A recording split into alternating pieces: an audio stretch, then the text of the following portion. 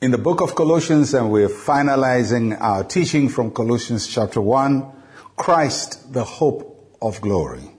Colossians chapter 1, verse 27. To them God willed to make known what are the riches of the glory of this mystery among the Gentiles, which is Christ in you, the hope of glory.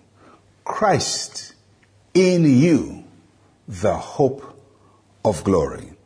When Christ comes to live in our hearts, he comes with everything that he has in himself.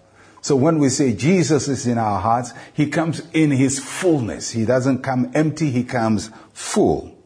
Everything that Christ is full of is available to us. He's full of life, he's full of love, he's full of light. And we have all of that. But the passage says that when Christ comes into our lives, we receive glory, the hope of glory. So what is the glory? Christ coming into our lives gives us glory. What is it? Glory is all that is wonderful and majestic and beautiful about God. The grandness of God. That's the glory of God. In the Old Testament, the glory of God was a scary thing. The people in the Old Testament didn't want to get too close to the glory of God because you could die. It was too heavy for people to behold, to get close to. They couldn't even get to the Holy of Holies. They couldn't touch the presence of God. Before Christ, the glory of God was hidden from us.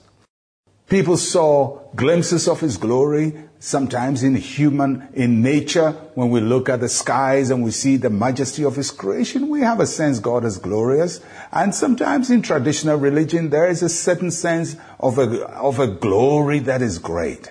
But when Christ came, he took the veil away, and what was hidden became clear to us. And so the passage says, Christ in us is the glory, is the revelation of the glory. Now we don't have to go to Jerusalem to find the glory. The glory is in us. The glory is not hidden in the Ark of the Covenant, in the Holy of Holies. The glory is Christ. Christ in us has revealed the glory of God to us. Christ in you, the hope of glory. And that is what we can expect as Christians, that when Christ comes into our lives, he makes our lives glorious. He makes our lives beautiful. He puts things right in our lives. It doesn't mean there will be no trouble. It doesn't mean there will be no problems. There may be problems. There may be mountains. There may be difficulties to manage. But when Christ comes, he takes all of these difficulties and weave them into a fabric of glory. It's like somebody taking pieces of cloth or of thread and weaving a great kente piece out of it. When Christ comes, he takes everything in your life, the good, the bad, the ugly, and he weaves glory out of them.